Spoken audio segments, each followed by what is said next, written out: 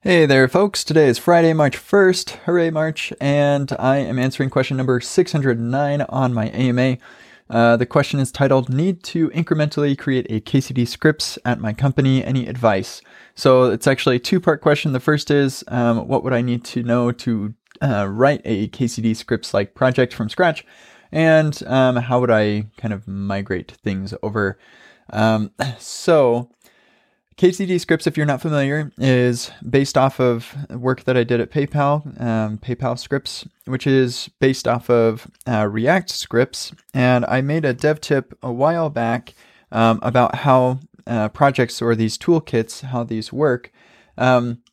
So you can go watch that. But any advice specifically, I think that if you watch that video, it'll kind of give you an idea of how those things work. One thing that I would change about the way that this works is,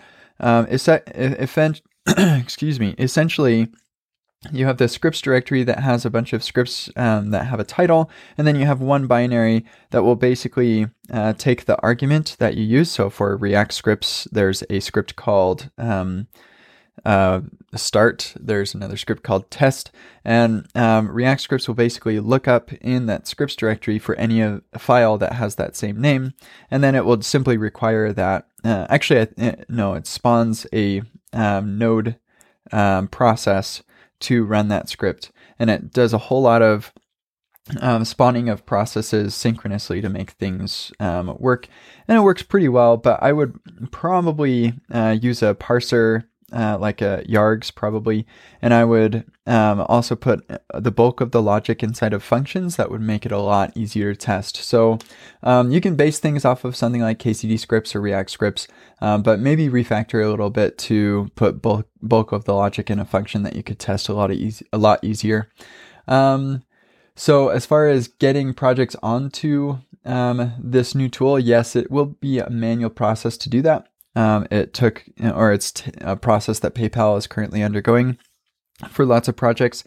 And most of the time it's not a whole lot, especially if PayPal scripts was very opinionated about the file system and where certain files were.